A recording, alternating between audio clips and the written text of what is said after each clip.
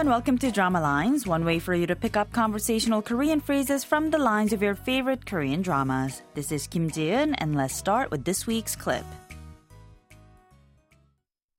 내가 좋아하는 남자가 있는데 돈이 없어서 결혼을 못해.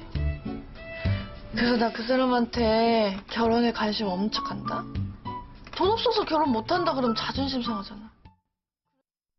Taking a look at those lines one more time, it was Yeoreum who was saying, there's this guy that I like, but I can't get married because I have no money. So to him, I pretend to have no interest in marriage. Then she says, 돈 없어서 결혼 못한다 그러면 자존심 상하잖아. What she meant there was it would hurt my pride to say that I can't get married because I have no money. This week's expression is 자존심 상하잖아, meaning it would hurt my pride. Let's listen to the clip again. 내가 좋아하는 남자가 있는데 돈이 없어서 결혼을 못해. 그래서 나 그 사람한테 결혼에 관심 엄청 간다? 돈 없어서 결혼 못한다 그러면 자존심 상하잖아. In a clip from the drama Discovery of Love, Yeoreum is a little bit drunk.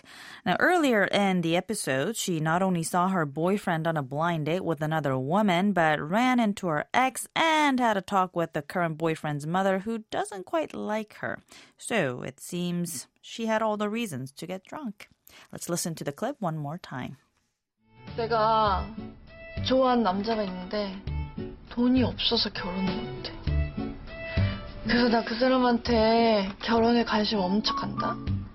돈 없어서 결혼 못한다 그러면 자존심 상하잖아.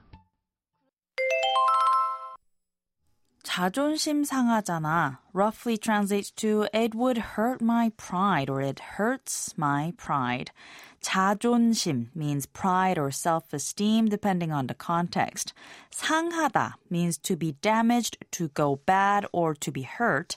And the 잔타 ending usually indicates that the information delivered within the sentence is already known to the listener. It's similar to saying as you know or as you can imagine in English.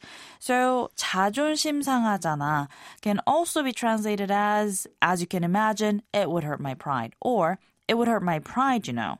Or simply, it would hurt my pride. 자존심 상하잖아 uses the casual statement form of the 잔타 ending, so it is a casual statement you can say to your close friends or peers or those who are younger than yourself.